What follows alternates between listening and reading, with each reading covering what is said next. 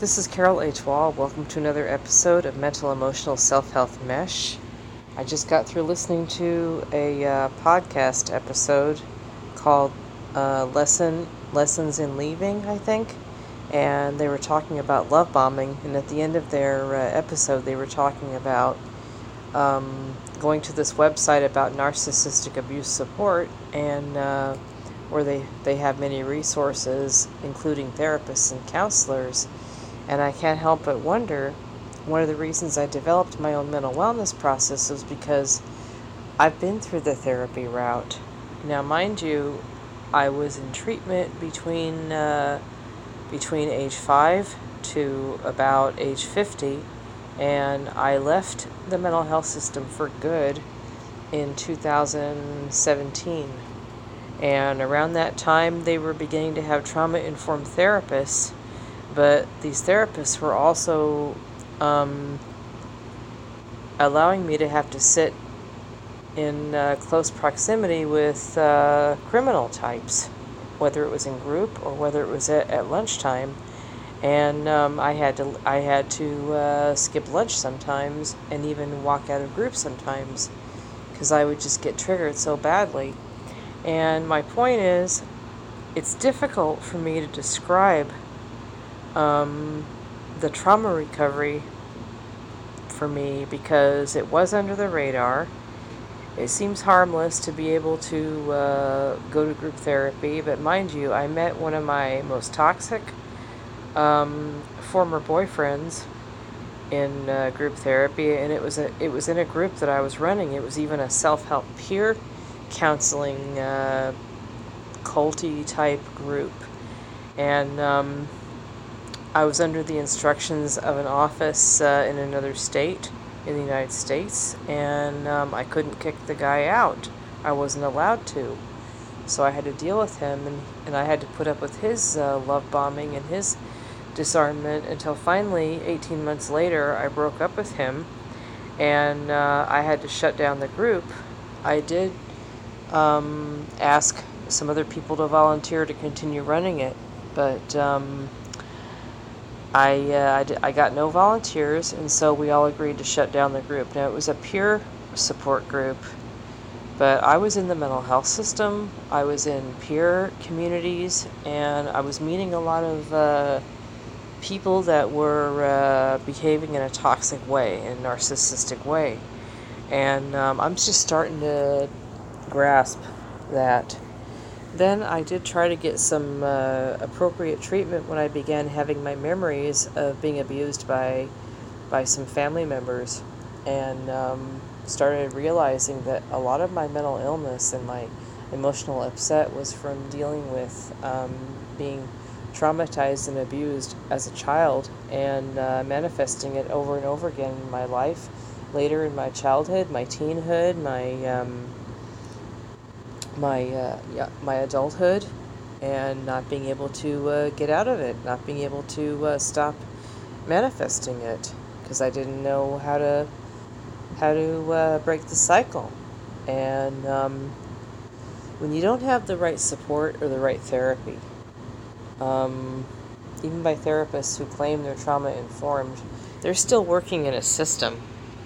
And I'm still in a system where I have to use government insurance. I have to use Medicare and Medi-Cal and MediMedi. And I'm in California, so Medi-Cal is Medicaid.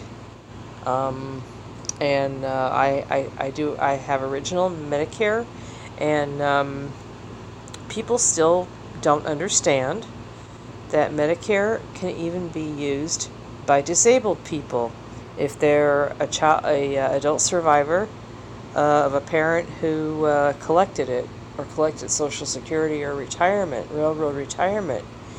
I don't know how many times I've had to explain to doctors and people why I have Medicare. Isn't that for seniors? I get so sick of explaining that. I do. And then, why do you have Medi-Cal? Why can't you get a job? That kind of stuff.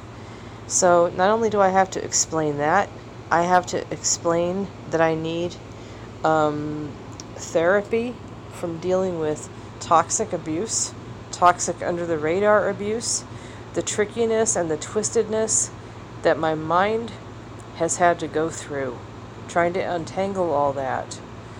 And the only recourse I've had for the past 7 years has been binge watching YouTube videos and podcast episodes and counseling myself and talking to a mentor who's not even a licensed therapist, but he's a man that I trust, that I've known since I was 10 years old, who's working with me because he believes me.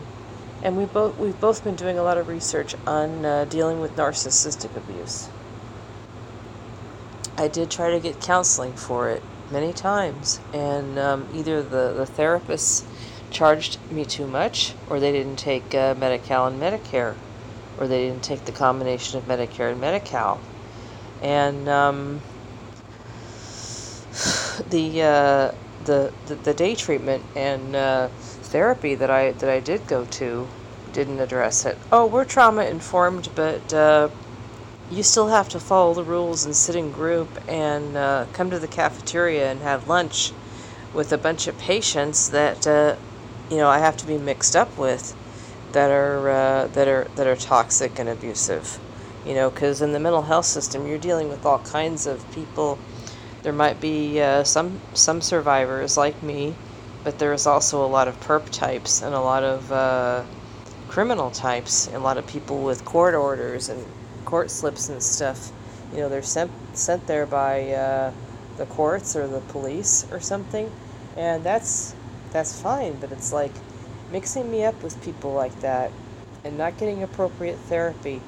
I still get really upset when I hear these podcast episodes, and they keep encouraging us to get help and get therapy and get treatment. I wish I could get that, because every day I have to deal with complex PTSD symptoms. Every day I have to struggle to even go out to visit my girlfriend, or run errands, or go grocery shopping, or even go to medical appointments and dental appointments. I have to struggle to do that because I'm not getting the treatment I need, the support that I need. Oh, get support. Well, I try to join some support groups, and the first thing they ask me still is, why don't you have a job? How come you haven't gotten over what happened to you? How come you're still, stuck? Well, and I've had to walk out of groups, and the therapists, we won't go below $60 a session. That's non-negotiable. Well, I can't afford that. And Medicare and Medi-Cal. There isn't anybody who takes your insurance that does this kind of treatment. They don't treat people like borderline personality disorder. They don't treat people that have complex PTSD. You have to you have to go to a private therapist, and the only therapist that will treat you is someone who doesn't take Medi-Cal and Medicare. So I'm stuck. I would like the community who's dealing with narcissistic abuse to know that. Can poor people get help? Can Americans who get Medicare and Medicaid, can they get that help too? Do we not also deserve it? Just because we have to live on benefits, or just because we're poor, just because we're seniors, we can't get appropriate therapy. The only therapy that's available is the bare bones cognitive behavioral therapy. And my mental wellness process and my program of mental emotional self-health mesh is built on that. I'm not a licensed therapist, but I have done lots and lots and lots of research on mental illness. I've done much research on personality disorders, much research on recovering from narcissistic abuse. From pernicious mindsets that we experience And I can't get treatment for it because of finances and because of insurance. And I should have, insurance. I have insurance, but it's not private insurance, and it's not, it's not something the government wants to pay for. I have insurance that only pays for anxiety disorders and major depression, and I've got those two disorders. But a lot of those symptoms are from dealing with what happened to me. It's a struggle every day and every night. It is. And usually I come on here and I talk about my recovery process, and I talk about hope, but that is a big fat, deep hole in the system, you guys.